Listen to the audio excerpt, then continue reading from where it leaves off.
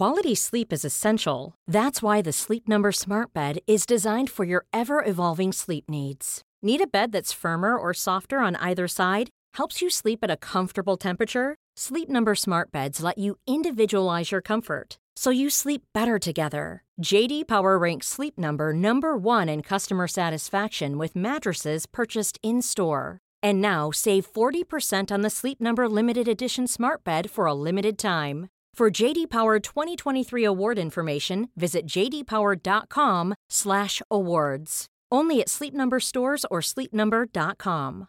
Mother's Day is around the corner. Find the perfect gift for the mom in your life with a stunning piece of jewelry from Blue Nile. From timeless pearls to dazzling gemstones, Blue Nile has something she'll adore. Need it fast? Most items can ship overnight. Plus, enjoy guaranteed free shipping and returns. Don't miss our special Mother's Day deals. Save big on the season's most beautiful trends. For a limited time, get up to 50% off by going to BlueNile.com. That's BlueNile.com.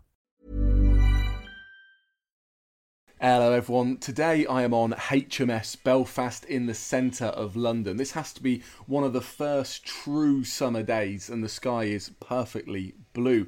I'm on the ship in, well, the middle of the Thames, river that runs through the centre of London. And behind me I've got that iconic Tower Bridge.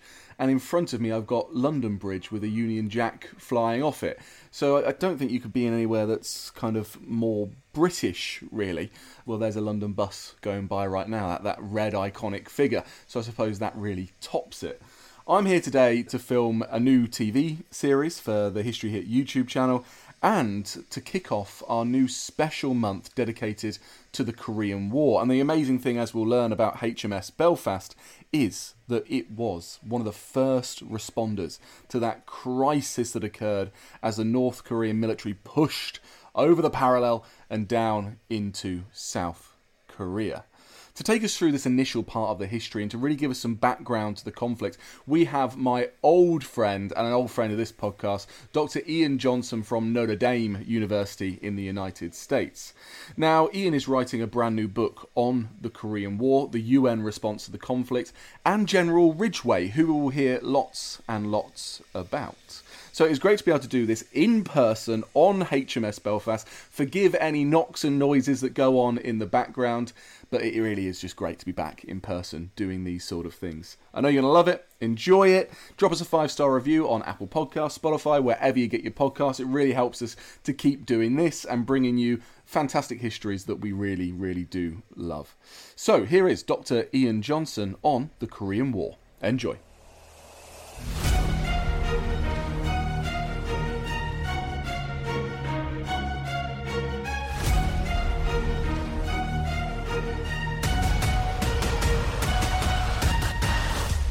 Ian, welcome to the Warfare Podcast. How are you doing?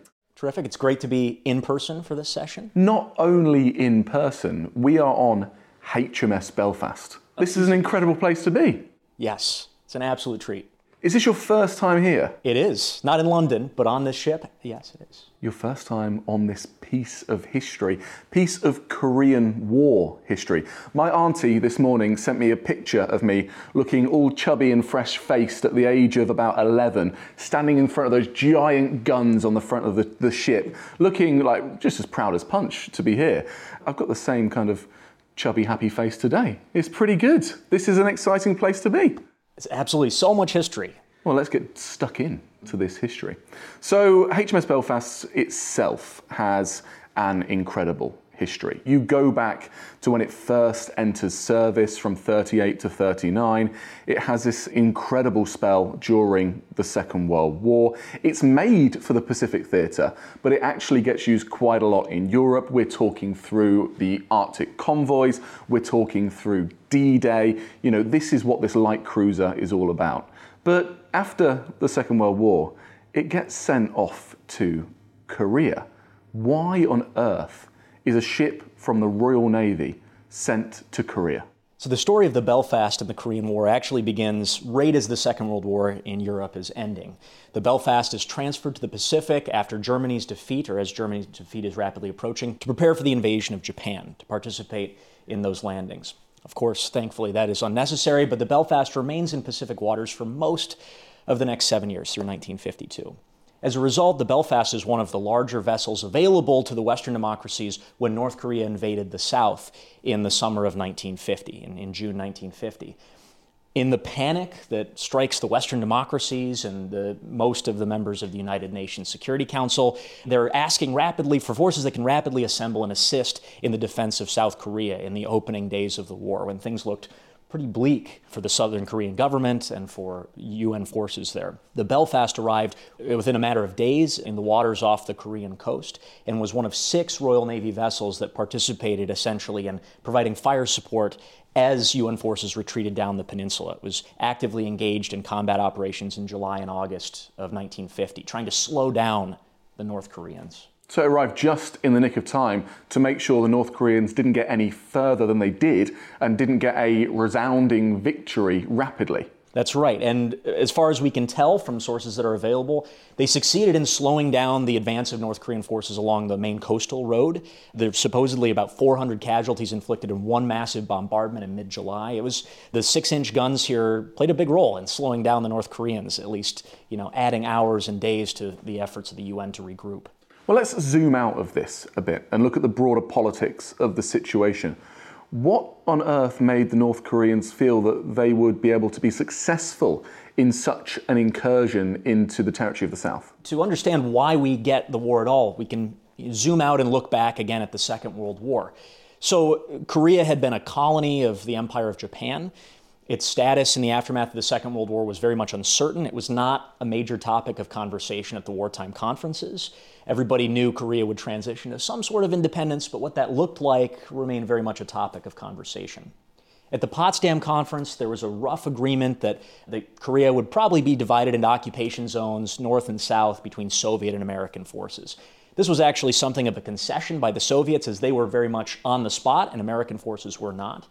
But nonetheless, after some haggling at the end of the war and in the months that followed, Korea would be roughly divided along the 38th parallel, a decision made actually by junior Army officers, essentially trying to figure out where U.S. forces should stop. So hang on, so this wasn't a decision made by the great leaders of the Allies. This was a decision just made on the fly almost by the officers that were there. That's right. Now, one of them, coincidentally, would later become Secretary of State Dean Rusk. So these were people who had some experience with diplomacy, but they were Army officers who had been given the task of coming up with some sort of occupation plan in the 6-8 months after the war actually ended.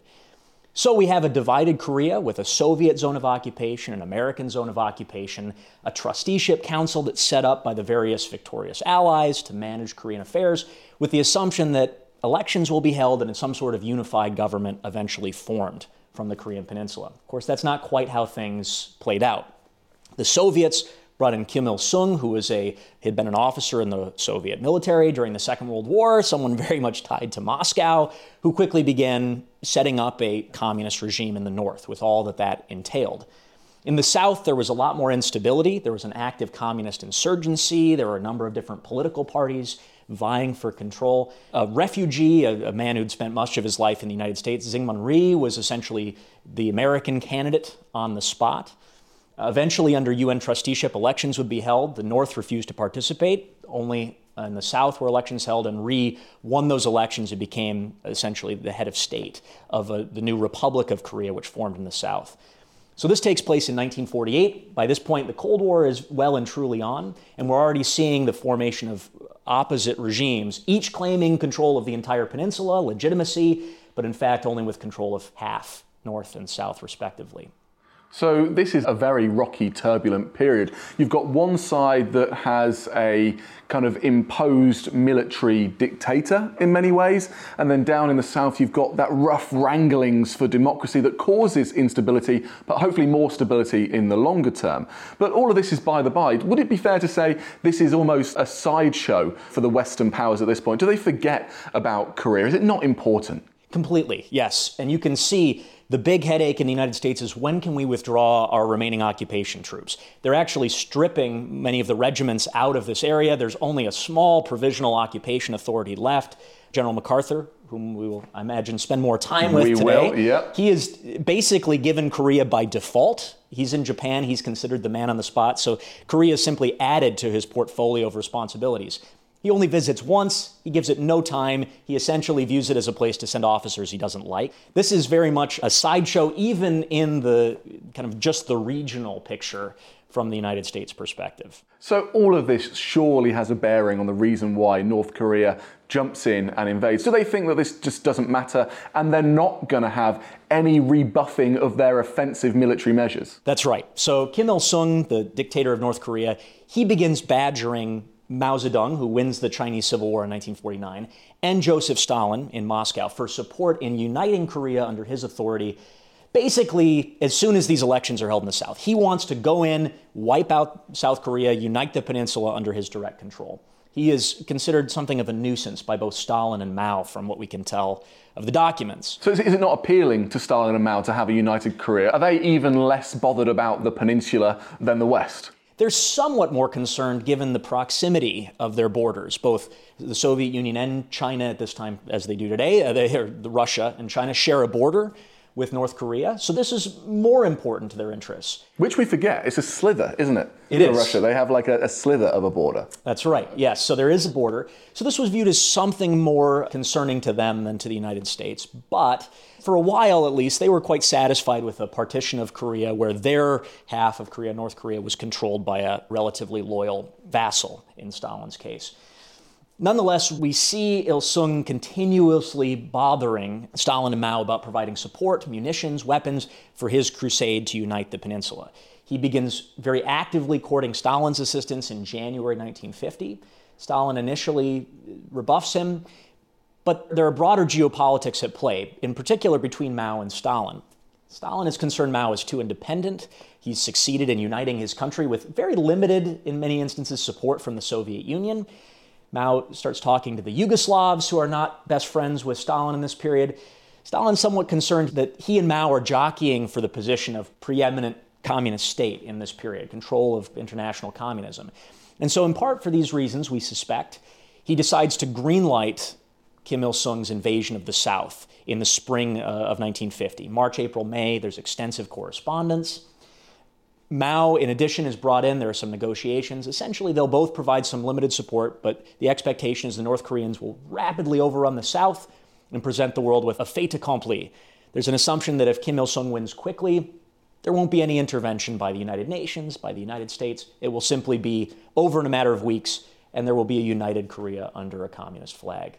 So when we look into those opening stages of the conflict, what sort of forces are we talking about from the North Koreans, and what do they face? That's right. The North Koreans at this juncture have a fairly well-armed and well-equipped force trained by Soviet advisors. They have combat aircraft from the USSR. They have several hundred tanks. They're getting a lot of World War II surplus. But the South Koreans have almost nothing. Again, this is not an area of priority for the United States. As NATO is getting organized in Europe, that's where munitions go if there's any spare munitions, not to Asia at this period. So the South Korean army has maybe 38,000 troops along the border with no tanks, almost no heavy equipment. Their air force, I believe, consists entirely of training aircraft, nothing capable of performing combat operations. The U.S. forces in country, it's essentially a skeleton division. There are essentially very few combat forces, even from the United States in country. And the North has a sizable military force, well-equipped. There is a sense on paper that the North Koreans very well might succeed in overrunning the peninsula with great rapidity. So how far do they manage to get down before they even begin to be even so slightly pushed back? Yeah, so on June 25th, 1950, the North Koreans cross the border and invade. Seoul falls within 3 days, the capital of South Korea, the biggest city in the peninsula, the heart of industry and so much else besides. UN forces, we'll talk about how the UN gets involved in a moment, but UN and South Korean forces fall back to Busan in the southeastern corner of the country, a very small area. Basically, they control roughly 5,000 square miles of a vast peninsula. That's all that remains under the control of the Republic of Korea and its partners from the United Nations. That's pretty far south. And that's exactly where the giant US naval base is today, in Busan, I think, yeah. It is. And so it's important to note, I've spent a little bit of time in that area. Busan has a gigantic port. And even at that time, it was a very large and efficient port. The facilities had been greatly expanded by the Japanese. In fact, when I talk to historians who work on the Vietnam War, they point out that by comparison with the Vietnam War, the port of Busan could handle more traffic than all of Southeast Asia, I believe, combined at this juncture, certainly than Indochina. This is one of the larger ports, certainly in Asia at this period. Right, so this is vital. You lose this, you lose the war, because this is where you're going to start getting the reinforcements coming through and starting making that fight back. So let's talk a little bit about MacArthur, shall we? To what extent is he red in the face here? And is he red in the face with anger as well? Yes, so Douglas MacArthur, of course, is a fascinating, very controversial figure. So when the Korean War begins, he's 70 years old. He is a decorated war hero. He's the son of a very famous but somewhat jilted military officer whose career had been destroyed by politics. MacArthur is a prima donna in many respects. He's built up a coterie of very devoted officers around him and made sure people who don't think he is godlike are not really in his vicinity. He's got a press corps that essentially follows him around. He's got some very loyal political supporters in the United States, particularly within the Republican Party at that time. Henry Luce from Time magazine fame is also a very big MacArthur booster at this point. He's in a bubble. He's in a bubble. That's a great way to put it. He lives in this massive complex in Tokyo, and it's important to keep in mind. So, of course, he'd been quite successful in the Second World War. He'd built up a reputation for himself. He's given this position of essentially the proconsul of East Asia by the US government. So for 5 years leading up to the invasion, he is operating something as of a dictator in Japan. He's helping write their constitution. He's reorganizing Japanese politics. He has enormous power and prestige. And he's not used to being told what to do. And this is important when we understand the story of Korea. So when the North invades the South, again, Korea had been a backwater. It had not been a place of great import. MacArthur, of course, is caught flat-footed. His intelligence service spent a lot of its time trying to keep the CIA and other intel agencies out so they could monopolize information to Congress. They weren't as good at predicting some of the events that would transpire in the war itself. They're caught flat-footed a number of times. But almost immediately, MacArthur senses an opportunity. Within 3 days of the invasion, he's begun drawing up plans for what will become the Incheon landings, this famous left hook to try to defeat the entire North Korean military in one fell swoop. So although he's furious and caught completely unprepared with almost no troops in Korea itself, he senses opportunity very quickly and will try to take advantage as the war unfolds. So this is an experienced but still very ambitious man. Does he have any political ambitions maybe for the future? He does. He had sniffed out a run for president in 1948, Republican nomination. He will do so again after his very dramatic firing by Truman in 1951, which in fact, and I've seen some documents that hint at this, may have been driven in part by his plans to run against Truman in 1952 for the presidency. All right, we're going to come to that dogfight in a minute because that sounds pretty juicy to get into. But tell us about these landings then. So this big left hook, how successful are they? So basically, United Nations and South Korean forces have been forced back to Busan. They were holding this perimeter essentially along the Nakton River, a very small condensed area. And maybe it's worth taking a moment and understanding who exactly is fighting in the south before we get to Incheon. Should we? Please do, yeah. Yes, so when the North invades the South, again, there are only a handful of American troops in this small Republic of Korea army at this time. But the United Nations decides to intervene very quickly, and there were several reasons for this. The UN, as originally envisaged, was intended essentially to function as a sort of global constabulary, a policing force for the whole world. It was intended to have its own Army, Navy, Air Force, nuclear arsenal. The UN Security Council had extensive prerogatives for essentially authorizing the use of force. It was the only body in theory that had legitimacy in declaring war.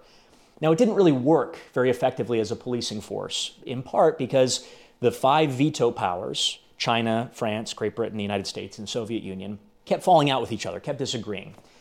In particular, the Soviet Union didn't necessarily like to play ball in the early phases of the UN with particularly American ambitions for what the United Nations would be. In fact, the Soviets would issue the first 57 vetoes in the United Nations Security Council to prevent the UN from intervening in all sorts of early crises of the Cold War as they unfolded.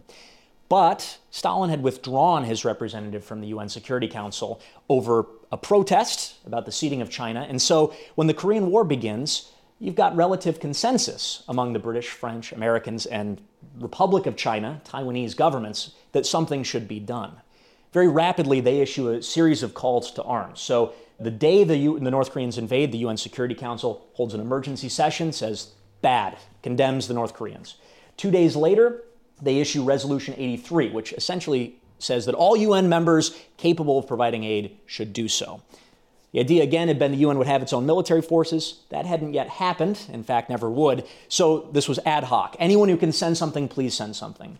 And then on July 7th, essentially the United States is told, you are in charge of the UN effort in Korea. General MacArthur is made United Nations Commander-in-Chief of the war effort in Korea. So he's essentially put in charge of what would become a multinational force of 22 different states, 16 of whom sent combatant forces to Korea, dominated by the United States, but obviously with important contributions by a number of other states, who are now arriving in our story piecemeal into Korea over the summer and fall of 1950 to assist the South Koreans in resisting the North. So that's the situation when we have the Incheon landings, essentially. So Incheon itself, the plan essentially is to land at the port of Incheon, not that far from Seoul, about 150 miles from the actual combat zone in the southeast, and cut off the entire North Korean army in one fell swoop. It is enormously ambitious. It's MacArthur's most brilliant moment, without question. In fact, the Joint Chiefs of Staff thought it wasn't going to work. A lot of his subordinates thought it wasn't going to work. He toed insubordination a couple of times, trying to convince a number of fellow officers in Washington that this would work. You have to understand why there was so much reluctance. The plan was to land just 2 U.S. divisions, about 20,000 men, and the North Koreans would have a much, much larger military force in total. So outnumbered force landing way behind North Korean lines in a terrible place for an amphibious landing. The port of Incheon has super high and low tides, so it's a mud flat at low tide. No ships could get in. At high tide, the only place you can land are on concrete piers. It was believed the North Koreans had mined the harbor. Even small defenses would probably have prevented the landings from succeeding. But the North Koreans were caught largely by surprise, overwhelmed, and very rapidly 2 divisions, 1 Army, 1 Marine Corps, landed and proceeded to begin cutting off the entire North Korean war effort in the south. They began fleeing back north with rapidity. Something like 130,000 North Korean soldiers were captured. And essentially, in one fell swoop, the North Korean war effort had completely collapsed in September of 1950.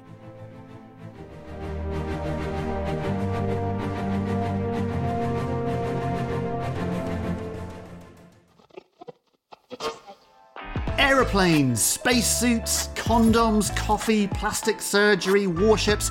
Over on the Patented podcast by History Hit, we bring you the fascinating stories of history's most impactful inventions and the people who claim these ideas as their own.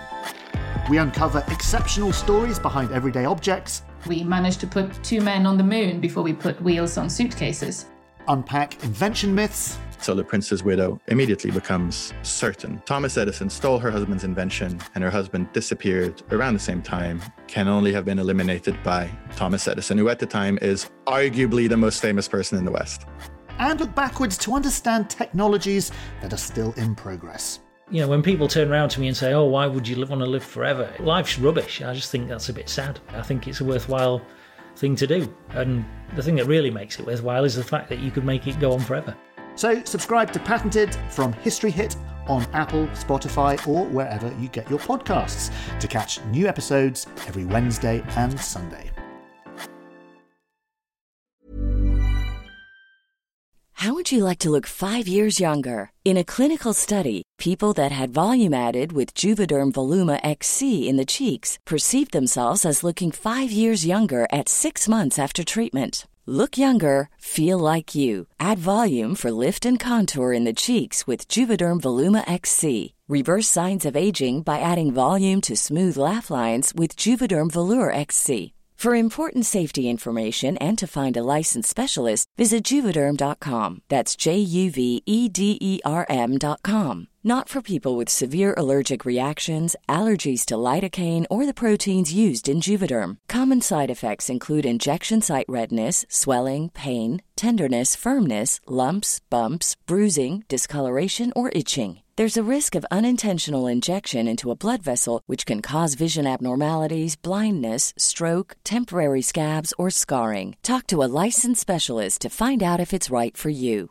Quality sleep is essential. That's why the Sleep Number Smart Bed is designed for your ever-evolving sleep needs. Need a bed that's firmer or softer on either side? Helps you sleep at a comfortable temperature? Sleep Number Smart Beds let you individualize your comfort so you sleep better together. J.D. Power ranks Sleep Number number 1 in customer satisfaction with mattresses purchased in-store. And now, save 40% on the Sleep Number Limited Edition Smart Bed for a limited time. For J.D. Power 2023 award information, visit jdpower.com/awards. Only at Sleep Number stores or sleepnumber.com. This Mother's Day, celebrate the extraordinary women in your life with a heartfelt gift from Blue Nile. Whether it's for your mom, a mother figure, or yourself as a mom, find that perfect piece to express your love and appreciation. Explore Blue Nile's exquisite pearls and mesmerizing gemstones that she's sure to love. Enjoy fast shipping options like guaranteed free shipping and returns. Make this Mother's Day unforgettable with a piece from Blue Nile. Right now, get up to 50% off at BlueNile.com. That's BlueNile.com.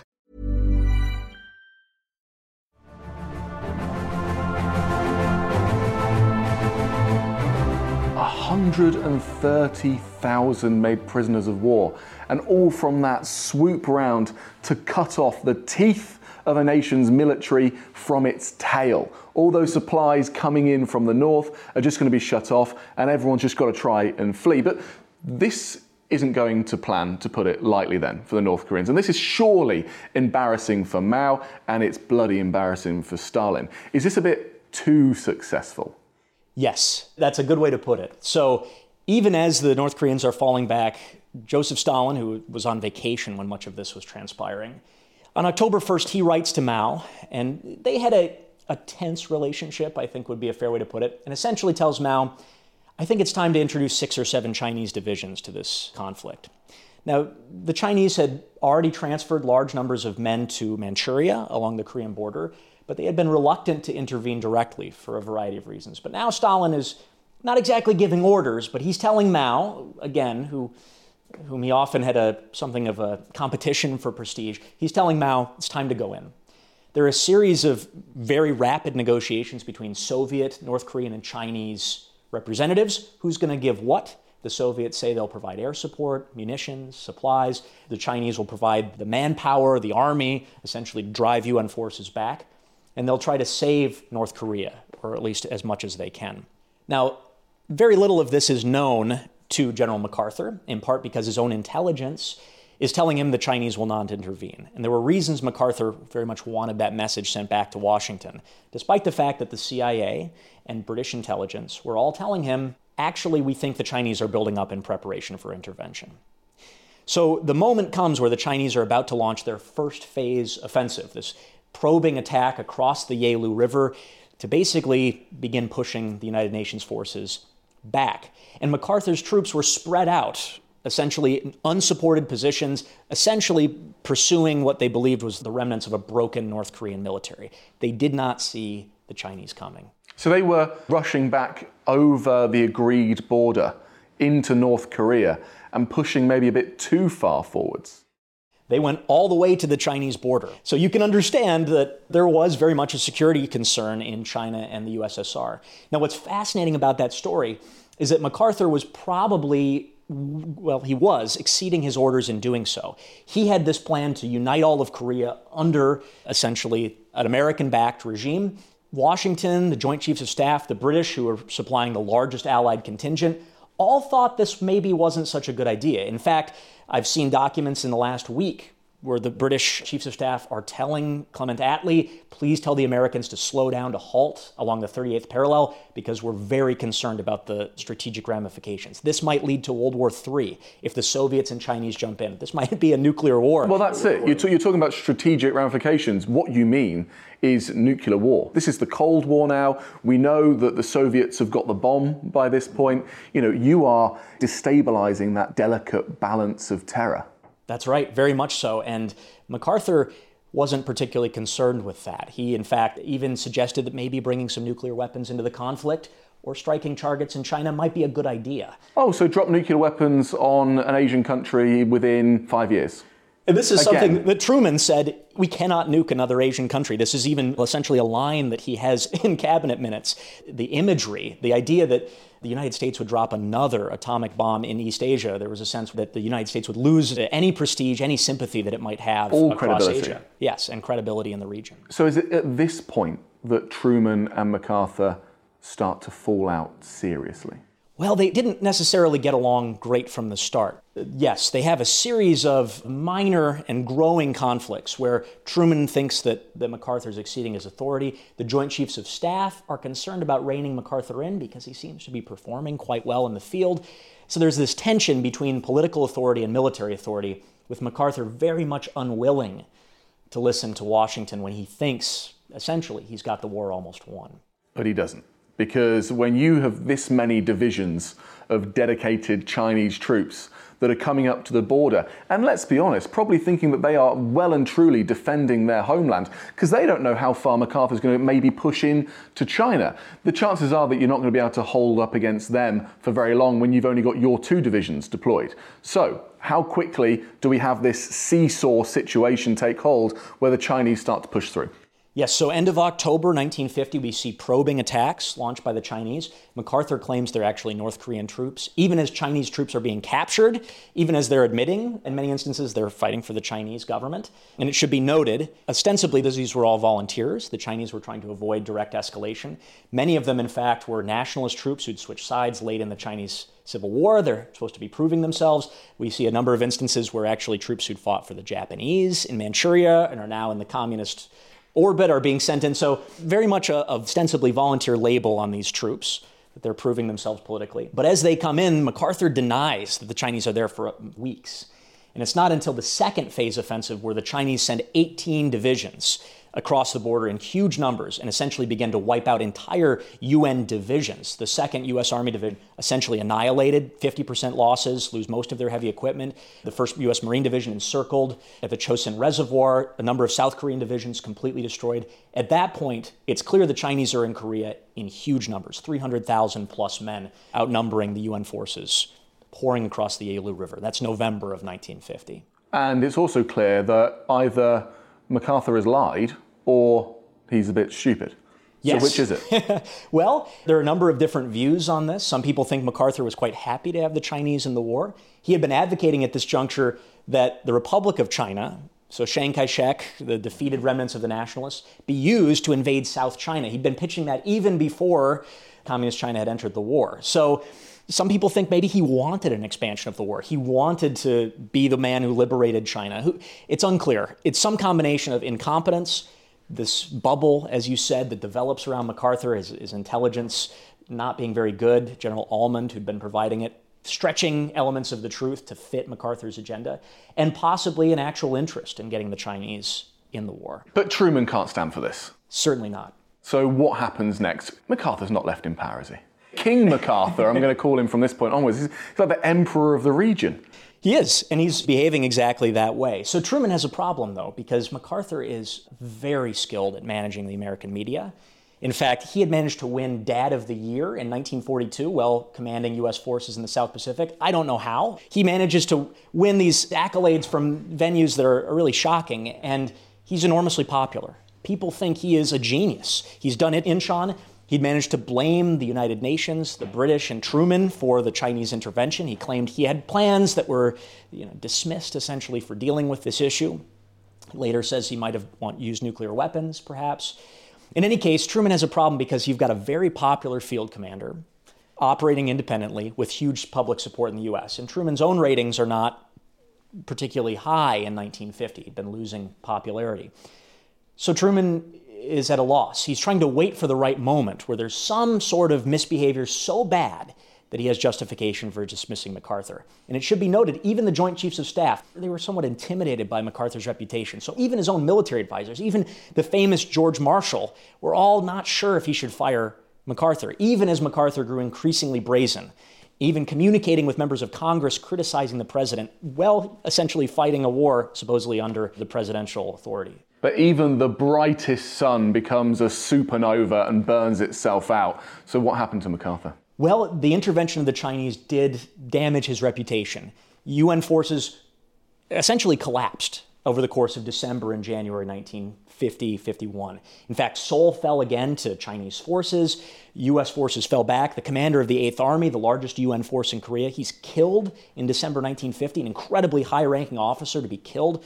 He's killed in a car accident, but nonetheless, This is the single longest military retreat in U.S. military history. This doesn't look good. So even the press is starting to get a little less keen on MacArthur. In addition, MacArthur had essentially been ignoring orders. He'd exceeded orders a number of times.